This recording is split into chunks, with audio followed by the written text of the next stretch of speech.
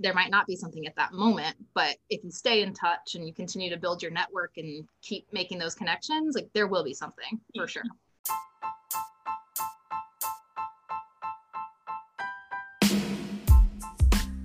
Hey everyone, and welcome to Sports RD Snippets. I'm Liz Waluka, a registered dietitian and board-certified specialist in sports dietetics.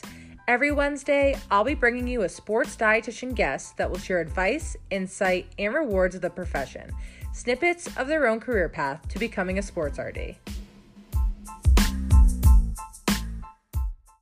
Hey everyone, welcome back to Sports RD Snippets. I'm so excited to have Lauren Link today on the podcast. You might know her on Instagram and Twitter as Link to Nutrition.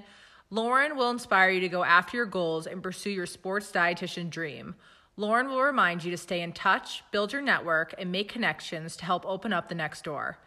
Lauren Link is a registered dietitian and board-certified specialist in sports dietetics. She is the director of sports nutrition at Purdue University, where she played women's soccer and was a part of the 2007 Big Ten Tournament Championship team. As an undergrad, she completed a dual degree in dietetics and in nutrition, fitness, and health, and would later complete her master's from Purdue in health and kinesiology. Lauren began her professional career as a clinical dietitian with St. Vincent's Hospital before returning to her alma mater in 2014 as the program's first full-time sports dietitian.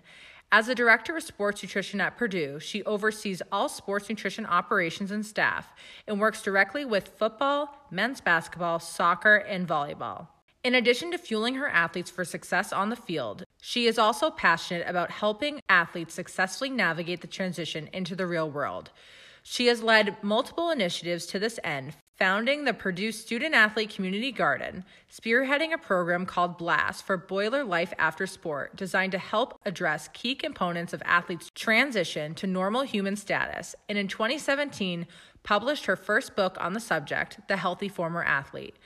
She is a member of the Academy of Nutrition and Dietetics, SCAN, and is currently the vice president of the Collegiate and Professional Sports Dietitians Association. Let's jump in and let's meet Lauren.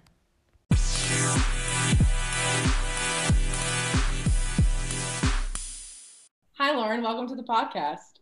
Hey, Liz. Thanks for having me. I'm excited to have you. How's Big Ten life holding up? It's chugging along. It was a little hit or miss there this summer, but we're back on for football season. So fingers crossed we can just keep it rolling.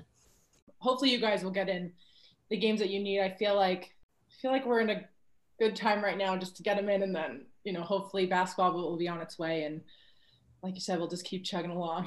Exactly. I've knocked on a lot of wood the past few months. I'm like, don't say anything to jinx anything. I know. All right. So I like to start these episodes off with how we know each other. So I actually met Lauren through an interview process when I was applying for jobs. And I remember I applied and there was a box that said something like, have you been a dietitian for a year? Or like something where clearly HR was trying to like cut people off. And not like you should lie, but I'm a horrible liar. And I was a dietitian for like 11 months on the dot. And I know HR was like looking for someone that was like a year. So I wrote 11 months, and this was like July of 2017. And like 2 weeks went by, and I was probably like a good 3 months into like the interview process of not at Purdue, but just like in general of looking for jobs. So I kind of was like hitting a switch on like, just go for it. So I reached out to Lauren. Do you remember that? I do vaguely now that you say that. Yeah. And I basically was like, hi, Lauren, just wanted to follow up. Like I sent in my application or something. And then you wrote back like, yeah, like it must've got slipped through HR. And anyways, so I ended up getting an on-site interview. But the point of that story was like, if I never would have reached out to Lauren and just not like asked a silly question, but I was trying to be like, hey, like just wondering, did you get my application? Like I would have never gotten the chance to interview. So that's how I met Lauren. And then when I started at UConn, I remember you sent me like some goal setting sheet that's been super, super helpful. So like every year there's like goals that you set, and there's more like broad goals. And then there's like almost like SMART goals under the broad goals. And there's like some short-term goals, some long-term goals. And every year I've been able to kind of use that to evaluate, where I am with like my progress at our program, but also see like what I have still yet to accomplish. So that's been Very helpful. This year, I can't say I've used it that much because I think the goal of this year is just to survive it. But Right. yeah. I love it. I love that you still have that. And for those listening, Liz killed her interview at Purdue. We were super interested in her, but then she decided to take the UConn offer, which was totally understandable, and move into that director role. So very cool. And I do remember that's how we met. All right, let's jump in. Can you take us through your career path up until this point, where you started and where you are today? Yes. So you'll probably notice a bit of a theme pretty quickly, but I did my undergrad at Purdue University, where I also played soccer. And I did a double major in dietetics and nutrition, fitness, and health. And I knew pretty early on that I was interested in at least the premise of sports nutrition. There was not a lot of jobs at the time. I think when I was in school, for sure, there were less than 10 full-time dietitians at the collegiate level. And Purdue did not have a full-time, but we did have a part-time dietitian, Rachel Clark, who worked 50% in athletics and 50% in nutrition science teaching. And if you had asked me during my undergrad, like, what do you want to do with your dietetics degree? No hesitation would have said, I want to do what Rachel Clark does. So we'll come back to that. But so I finished my undergrad. I did my dietetic internship through Purdue as well. And in my engagement rotation at the end, which is where you can, kind of pick what you're interested in, I asked if I could do it with the athletic department. And no one had ever done it with our athletic department before, but I asked the question, and Rachel, and they had actually added a second part-time in that year or so gap. And so Rachel and Whitney were both part-time there in the athletic department, and they were pumped to have a dietetic intern come on. So that was my first exposure, like working in sports nutrition, and I loved it. I finished my dietetic internship and studied for my RD exam, and actually planned my wedding at the time too. And I did any volunteering I could with the athletic department still, because I still lived in the area. So I remember like anything they would let me help with, maybe food demos. I remember making smoothies for the football team, quote unquote, like a fueling station, which at the time was a fold out table and like a bin of fruit and granola bars. So I did any volunteering that I could during that time. And then when I got my RD credential, I took my first dietitian job as a floating dietitian with St. Vincent Health. So I was a clinical dietitian. I'd never heard the term floating dietitian, but I was so glad that I did that job because I got such a wide breadth of experience in a really short time. And I essentially spent, sometimes I was at a big hospital in Indianapolis working with a team of dietitians, and I got exposure to the ICU, acute rehab, the NICU, oncology, the head and neck unit. And then some days I was the only dietitian covering a really small hospital, like 25 bed hospital. I also covered like a maternity leave, for instance, for a food service manager at a hospital. So I just got a ton of different experience over about a year. I did that for about a year. And at some point, a coach at Purdue texted me and said, hey, did you hear Whitney was leaving? And I had not. So I immediately texted Rachel and was like, hey, I heard Whitney's leaving. Who are you going to hire for that job? How are you going to fill that position? And essentially bothered her into letting me fill that position. So they hired me on, but it was part-time and it was temporary. So I took a bit of a risk and asked my clinical job if I could go down to part-time. And luckily they said yes, but I feel confident that I would have taken the risk financially if they had not, and just gone part-time temporary at Purdue and hoped for the best. And so I then was doing every other day, 1 day clinical, 1 day sports nutrition, which involved a lot of like flipping my brain back and forth between the two. Is really challenging at times. But I loved the sports nutrition setting, really solidified, like, this is definitely what I want to do. And at some point, a few months in, so Rachel and I worked on creating a proposal to keep me full time.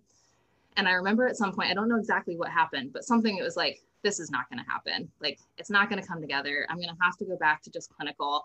And I remember sitting in my car in the parking lot, just crying, like, oh, I was so close to this dream job and it's not going to happen. But I, pulled myself together and remember thinking, well, it's not over till it's over. And I started like hitting the streets at football practice. And I was talking to like the director of ops, the strength coach, even some of the coaches, saying like, listen, like, you need me. You need 50% of a position dedicated just to football. And this is what we could do with that. And again, I guess like bothered people into hiring me on full time. So in July of 2014, I was hired full-time. I was Purdue's first full-time sports dietitian. I was pumped. I was like in my dream job under my mentor of many years. I was like, this is going to be awesome. I'm going to learn so much. And about 2 weeks later, Rachel came into my office, closed the door, and informed me that she had resigned and that she was going to teach full-time in the university. And like crushed doesn't even really put it into words. Like I was just beside myself. I was like, oh my gosh, like who am I going to learn from? Like, how am I going to do this? And Liz, I can't make this up. About a week after that was August 2014 when a little thing called deregulation happened. I was going to ask. Oh my gosh. And so again, I remember sitting in my office, closing the door and crying and just thinking like, how am I going to do this by myself? And so in the first like 6 to 12 months of that role, I had all 18 sports by myself. I was given a budget for the first time ever in our department's history, was trying to figure out what the heck a fueling station was and how we were going to pull that off. And luckily, pretty quickly in like a couple months in, was able to hire a second full-time. So that helped a lot. But like my first experience hiring someone. So it was just a hot mess, but it obviously worked out. And I do remember thinking as I sat in that office at some point, like panicking, just having the thought of like, all right, Lauren, like you're either going to sink or swim. So let's start paddling and figure it out. So obviously fast forward, I think this will be year 7 at Purdue in the director role and loving it. We've had a ton of growth. It's been awesome to see, but definitely was a little rocky at the beginning. Oh my goodness. I think you figured it out at Purdue. That is amazing. I'm just picturing like just crying in your office and like deregulation, everyone just like cheering outside. Right. It was one of those things where it was like, oh my gosh, like I literally will never forget where I was when I saw that it passed. And it was like, oh my gosh, this is awesome. And then a moment of like, oh crap, like how do we do this? So yeah, wild. Amazing. Wild timing. Can you talk about how you were saying you were bothering? Like, what do you really mean? Because I think that's a really good skill that like a lot of, I'm not saying like bother people into getting a job, but like, what do you feel like made you stand out in a good way? Right. I mean, for sure, I think follow up, and you're right. There's a good and a bad way to do it. And you don't want to actually like bother people to the point where you're annoying. But I think not only just like continuing to follow up, but trying to help them solve the problem, you know, like how are you part of the solution? And I remember even when I was talking to Rachel, kind of like trying to do some of that for her, like, man, it's in the middle of the semester. That's going to be a hard hire. It would be great to have somebody who's already been there, which is me as a dietetic intern. Think about how much easier that would be. And even with football, just trying to help them understand, like, how can I fit? And like, they had never had it before, right? So helping them fill in the gap of like, what could that look like? Not just like, hey, I need to be here more often, but like, what am I going to be doing for you guys? And how does it impact you? Those were the conversations I was trying to have as often as possible without being totally irritating. Yeah, no, that's a really good point. Like, how can I help you versus like, I need to be in athletics because I want to be here. And obviously you got what you wanted and they got what they wanted too. They needed you. All right. So what is it like being a sports dietitian at a school you were a student athlete at? Pros, cons, or just pros? I think, so a couple cons do come to mind, although con seems a little bit harsh or something, but I think it's fair for one thing to say, you know, like I've practically never left Purdue. And I definitely think there's something to be said for maybe your early mid 20s, like hopping around and experiencing different places and different things. I think that would have been awesome. I think it would have been a lot of fun. But it's also hard to be mad about ending up in kind of your dream job early, right? And I think too, people assume maybe like, oh, it's like Lauren is Purdue. She'll never leave Purdue. And I always say like, I'll never say never. But I will tell you, I've had a couple opportunities over the past few years to kind of challenge this idea. And a couple things seemed like I might be a little crazy to turn them down. But so far, nothing has been able to top what I feel like I have here. The other con, honestly, is the emotional investment that I have for Purdue can sometimes be almost exhausting. I mean, imagine with me how much you love a team that you grew up cheering for and going to games, and then imagine how much you love a team that you played for and that your husband played for. And then imagine how much you love a program that you spend like every waking moment and blood and sweat and tears at. And then if they're all the same program, it's like sometimes just exhausting. I think back like 2 years ago, we were about a quarter of a second away from the Final Four, our basketball program, and we lost. Ooh, and if Randy Bird's listening, I'll never be able to look at him the same. But I'm telling you, a part of my soul like died that day. I don't know that it'll ever come back. And so sometimes I just wish once in a while that I was like more casually invested, because when things don't go right, I'm just like, oh, it hurts down to my core. But obviously the flip side of that is that I love this place. I love the program. The sense of community is like times 10, because a lot of these people are people that poured into me as a student athlete, and getting to work with them on the flip side and just being able to give back to a program that I love so much is a definite pro. I still get the warm and fuzzies when I hear the fight song, and like game day it's just like so nostalgic at the same time. So that's a definite pro. And I think we have a lot of like hard and stressful times, right? We put in a lot of hours. There are definite cons to this profession at times. So to do those things somewhere that you love, and you literally love going to work every day, is pretty hard to beat. The other pro that I think of is just the fact that we're kind of like a home hub for a lot of our former teammates, our friends and alumni. So it's like all the time people are coming back for games, for events, and we call our house Hotel Link, and we love it.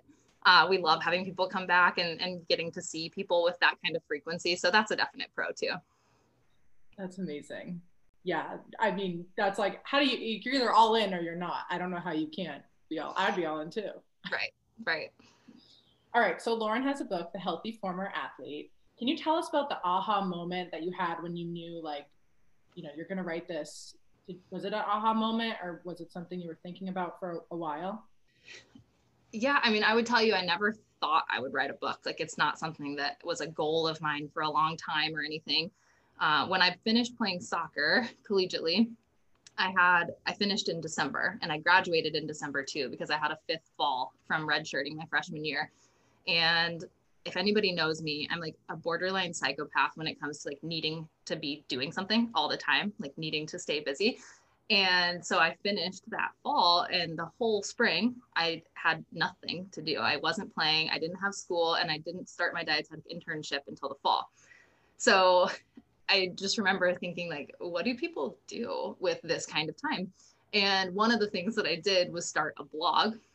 And that blog was called From Athlete to Normal Human, The Transition. And that was before blogs were really a thing. So I'm pretty sure my main reader was my mom. And I just really, like, once in a while would write things down that I found like weird. Like, I was like, this is a weird moment. Like, I've been an athlete my whole life, and I've never once thought about this. And it was all kinds of stuff. Some about nutrition and working out, and some about like how I was going to cut my hair and like weird things. So then cut to a couple years later, I was working in sports nutrition at the time, and was starting to realize that a lot of people had these thoughts or these questions around the transition. And I had athletes coming to me, whether they were about to finish or they had finished within the last year, saying, I don't know how to manage my calories when I'm done. I don't know how to manage my weight. I don't know how to do a workout by myself. I've always had a coach like hanging over my head, making sure I did it. And so it occurred to me, and I had a conversation at the time with Kathy Wright Eager, who's our leadership coordinator. She recently retired, but for many, many years was in that role. And I essentially said to Kathy, man, I feel like we do so much to prepare our athletes for their time here at Purdue to be a really good athlete, but we don't do much to prepare them for after sport, right? Like, we just kind of wish them good luck and, see you later. So Kathy and I started a group called BLAST, or Boiler Life After Sport, and it still runs to this day. It's a program we're really proud of. And it was essentially geared at how do we help our athletes be ready for this transition out of sport. And when we first started BLAST, I'm getting to the aha moment.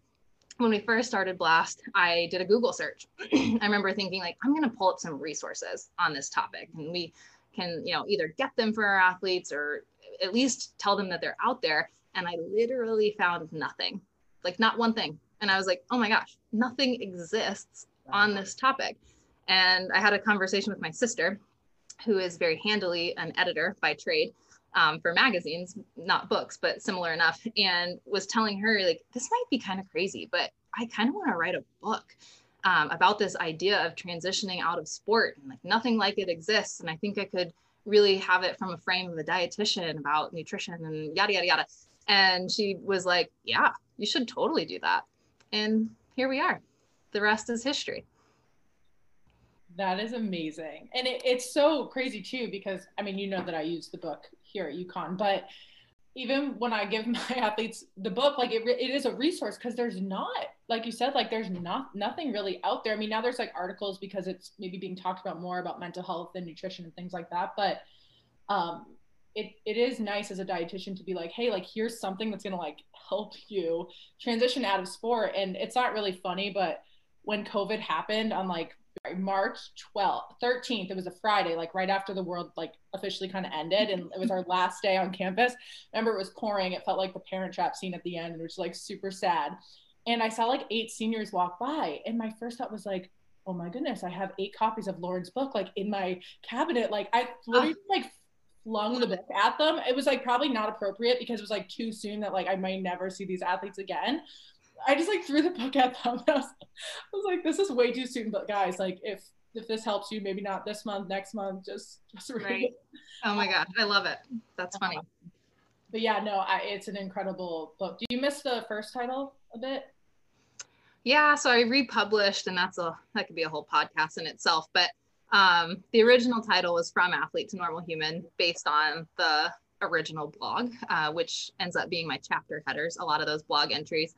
And yeah, I mean, I could go either way. The publishers, I always tell myself, like, they do this for a living. They know apparently what's more marketable, what's not. But I do have a soft spot for that original title and the original cover. I think I only got the old title. I don't think I ever got the Healthy Former Athlete one. Gotcha. Well, same book for those confused. Yeah, same book. Same book. All right. What has been the most rewarding yet unexpected part about writing a book? I think, most rewarding is probably just those moments when you do hear from an athlete that it really resonated or really helped them in some way. And I think for some people, like I do like to think, and I love hearing from athletes who it really helped them from a nutrition standpoint, manage some aspect. But I hear a lot of times too, just the fact of knowing that they weren't the only ones going through it, right? Like there's this whole book about it, and like, oh my gosh, people struggle with this, and that's normal. So I love hearing those kinds of stories. That's super rewarding. I think from an unexpected standpoint, I might just say the fact that the topic is being talked about more, and that certainly is not just attributable to my book. I would like to think maybe a small little sliver of it is, but it's crazy when you think 5-10 years ago, people weren't talking about this topic at all. And there weren't resources out there. And you mentioned, right, there's articles now, and it's just way more talked about. And even at the collegiate level, I know BLAST was like really one of the only programs of its kind. And nowadays, even if it's not quite the same, it's almost a faux pas to not have some kind of transition. And that has really happened really quickly. And I love when I see schools, like you mentioned, UConn uses the book. I think at this point, maybe 7 or 8 different schools have used the book for like pretty formal programming with their seniors, or as a gift on the way out. So like that kind of stuff is really cool to see, and just know that it's no longer a topic that's not being talked about. It's being addressed. And I think that's huge. Yeah, that's amazing. When you look back at starting the sports nutrition program, what are your top memories or highlights of the growth of your program at Purdue? That's hard because there's a lot. I think if I picture myself panicking in that office back in 2014 and then pan out and think about just the extensive amount of resources, that our administration has dumped in, from going from a 0 budget to well over $1 million budget, from 0 fueling stations to now 3 primary and 12 satellite sites or something like that, to having opportunities for all athletes to get meals in our facility. That kind of stuff is huge, and it really like hits like, wow, like we have come a long way, and there's been a lot of buy-in, and that's really cool. But I think probably from a rewarding standpoint, the biggest thing would just be my staff. not only seeing it grow, right? So, I mean, anytime we add a full-time person, that's a huge investment and it's a huge impact that it can have on our student athletes. I mean, it's just like so impactful to have that whole other person to provide care. But I think too, just seeing my staff grow, I will say like, and I think they would agree, my staff that's here right now came and was probably a little bit like afraid to mess up, lacking some confidence, and to be able to see them grow over these last few years. And now like the confidence that they operate with, how they impact their athletes every day is huge. I love that piece of it. So I think that's probably maybe the most rewarding part. That's amazing. I love how you just mentioned like not like a highlight was you panicking in that room, but how like, not like the downs, but like those really scary moments are almost like the prime of like where you are today. I don't know, like it's just really cool to think like for anyone that feels like they're in like, not like the dumps, but like I think everyone always feels like there's a time they're in the trenches and you're like never going to get out or something, but like you get out and then that moment is like so special, even though it was so hard, but it just kind of cool how it changes. It just takes time. I think too, for anybody that might be listening thinking like, oh my gosh, that's me right now, me panicking or crying in my office alone. I would say too, like reach out to people. That's what's so cool about this profession. Not just, I mean, mentors, like you got to have mentors. I have plenty still to this day, but even just community, right? Like reach out to other people doing it. And I remember doing a ton of reaching out to the other Big Ten dietitians at the time and just like, okay, what are people doing for this instance? Like what will a fueling station look like? How are you staffing this and that? And so, yeah, if anyone's feeling that way, don't hesitate to reach out because that is, I think, what's so cool about our profession. Yes, I agree. Do not hesitate to reach out for sure. All right, on to our Q&A segment. We've only done this one other time before, but basically on the Instagram page, I put up a question where any student or any early professional can ask a question and I'll try to answer them with one of my guests. And actually the Purdue Nutrition Society asked a question, so I thought it'd be love it for Lauren to answer this. But basically they asked about time management as a student trying to balance, schoolwork, trying to apply for the internship, a social life, volunteering, and then also as a sports dietitian, how sports RDs manage so many teams or a staff or a budget. So Lauren, if you want to go first and kind of share your advice. Sure. I think I'll answer mostly from a sports RD perspective, just because it's been a minute since I've been a student, but I think the student part. Okay. I think a lot of things apply kind of across the board.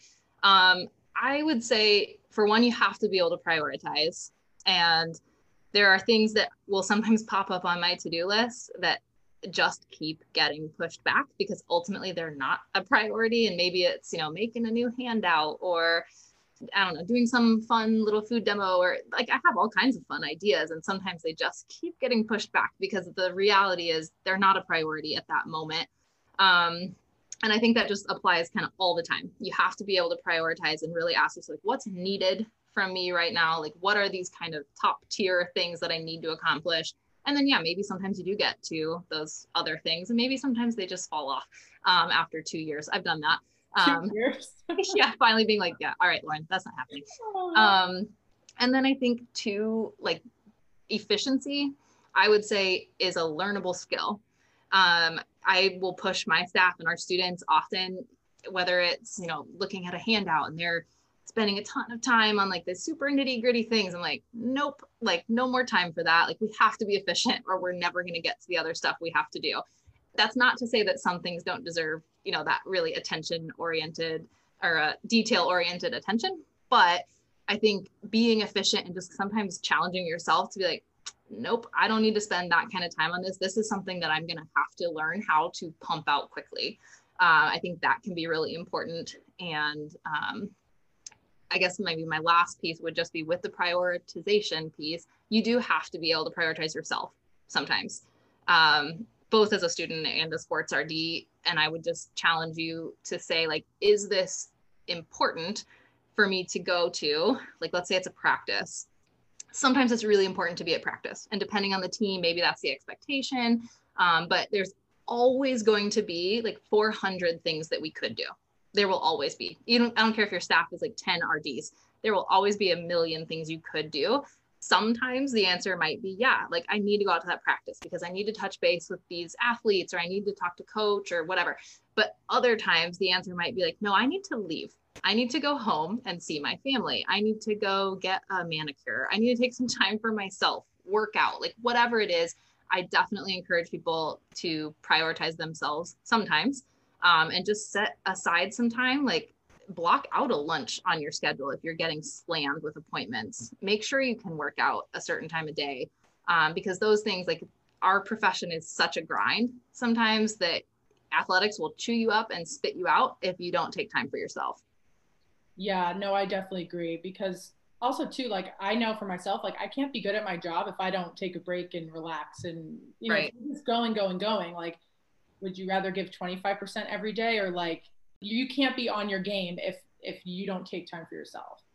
And I'll touch on the student part. When I look back at my senior year of college, I wish I took a nap.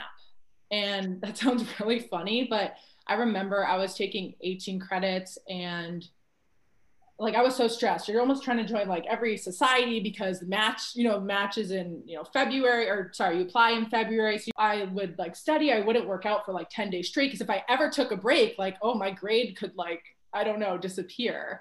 And don't get me wrong, it was worth it.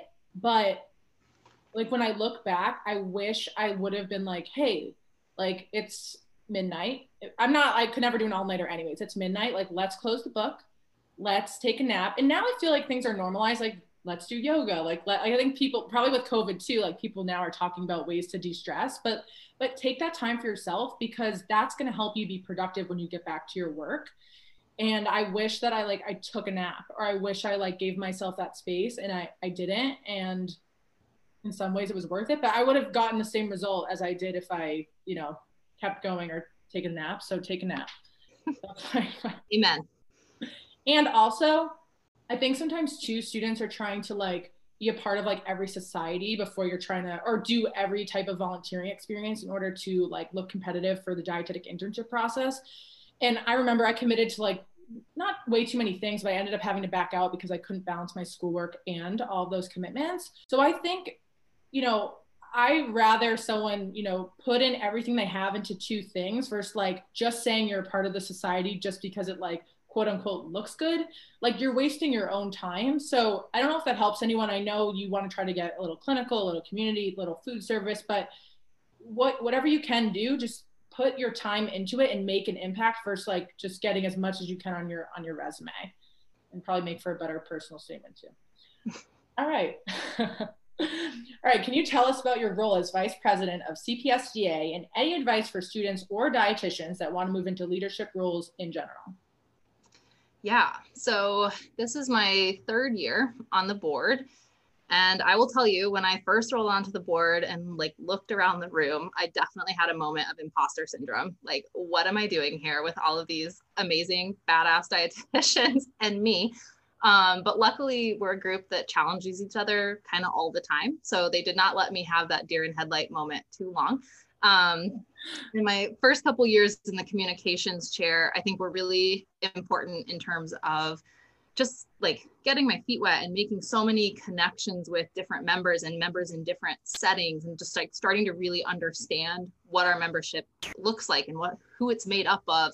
And just all the intricacies that go into what we have our hands in at any given time.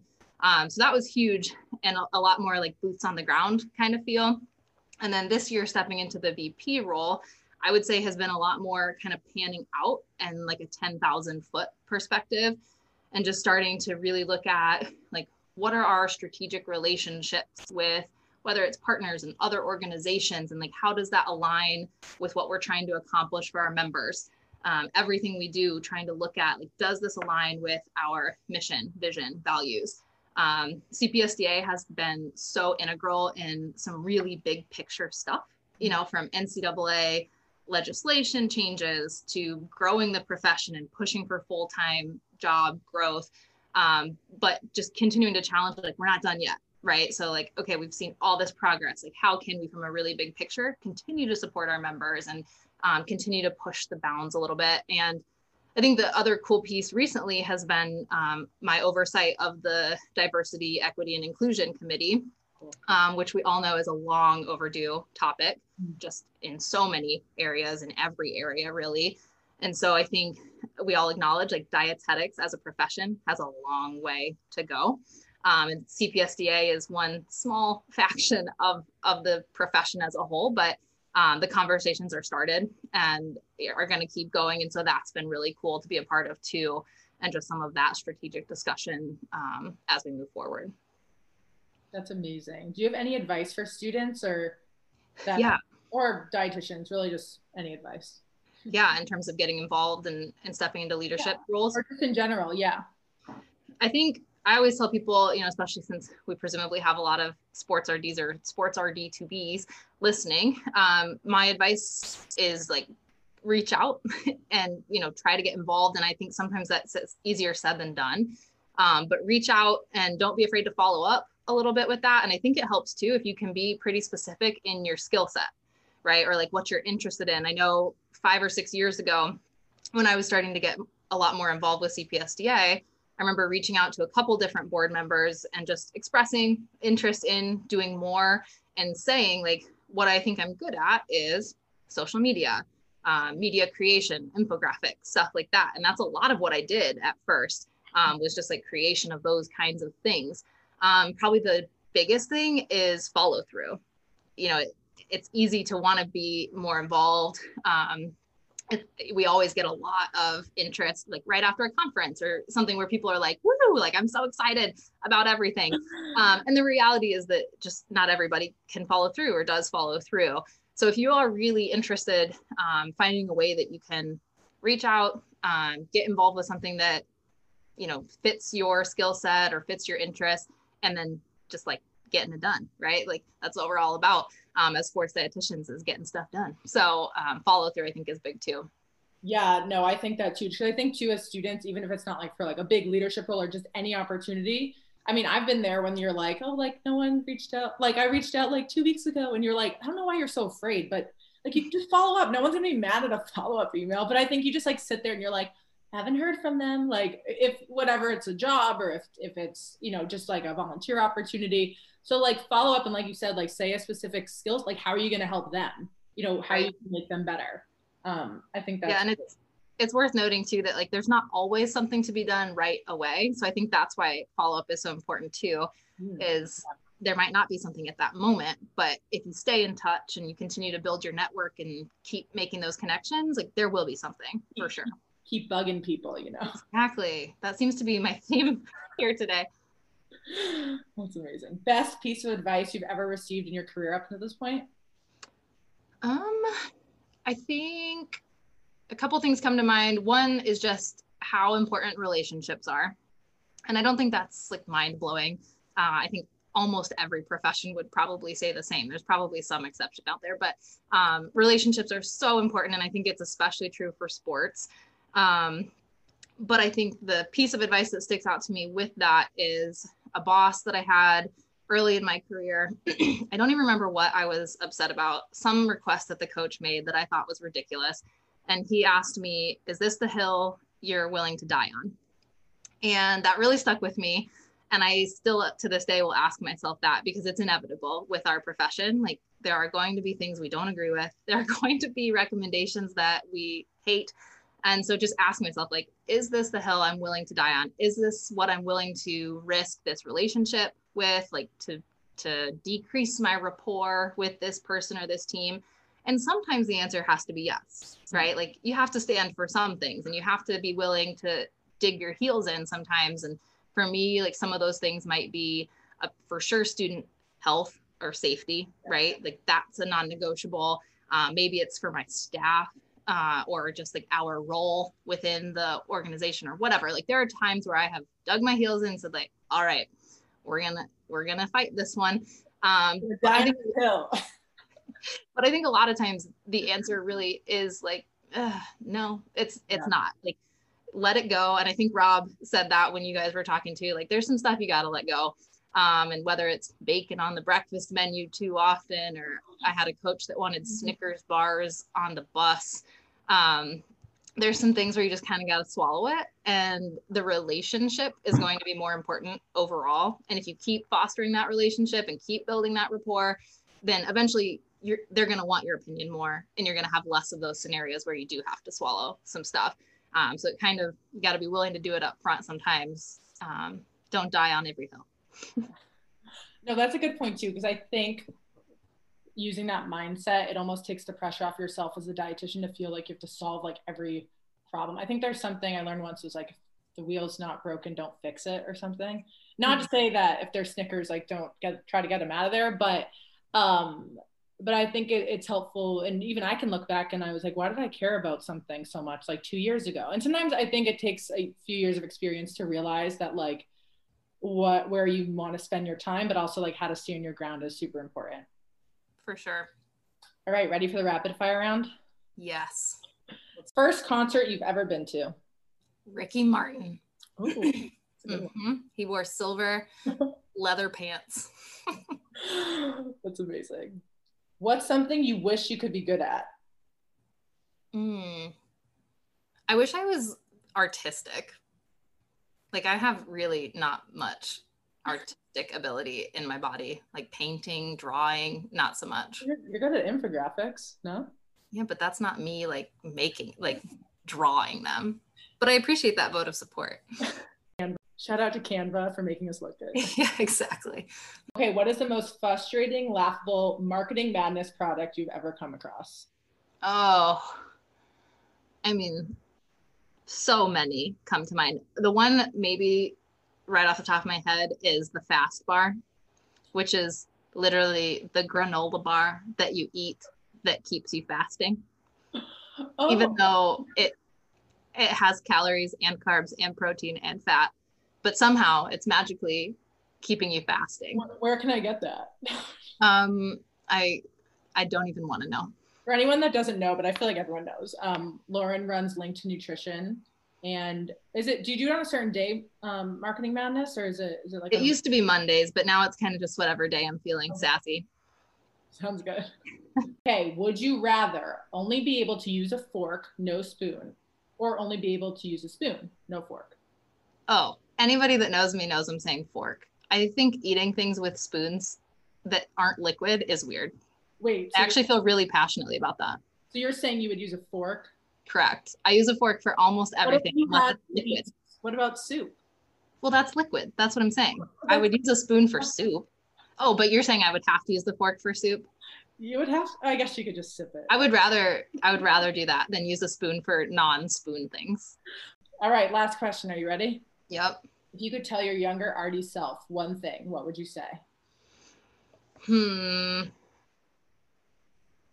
I think I would go back to the relationship piece. And I'm a huge proponent of DISC, the DISC assessment, which is, a communication / behavioral styles thing. And there's lots of them out there, so it doesn't have to be DISC, but I would go back and tell my younger self to start utilizing that way sooner. My staff uses it here. Our teams use it a lot here. It is so, so helpful to understand like why you react certain ways and how you communicate, and then also how others do and how you can best communicate with them. I think about so many conversations, especially with coaches, for instance, that probably could have gone so much smoother if I had just had the understanding of how they best communicated. I think it's huge. So I think I would go tell my younger self to get on that wagon sooner. Yes, no, I totally agree. I think we don't think about like how we react, like why we react the way we do. And then I think I said this on another episode, but like, why would I ever think that someone would react the same way I would? And that's just like was a huge light bulb, because like you said, like people react differently. So how can you work better with them? But yeah, there's a ton of assessments. I believe emotional intelligence. There's like if you buy the book, you can get some like, there's so many different ways to. Yeah, there's like Enneagrams really popular right now. And there's some others, but whatever it is, one of them can be hugely helpful. I love that. Well, Lauren, thanks so much for being on today. Boiler up. Woo! Boiler up, hammer down. Thanks for having me. It's good to see you. Good luck this weekend. Thank you.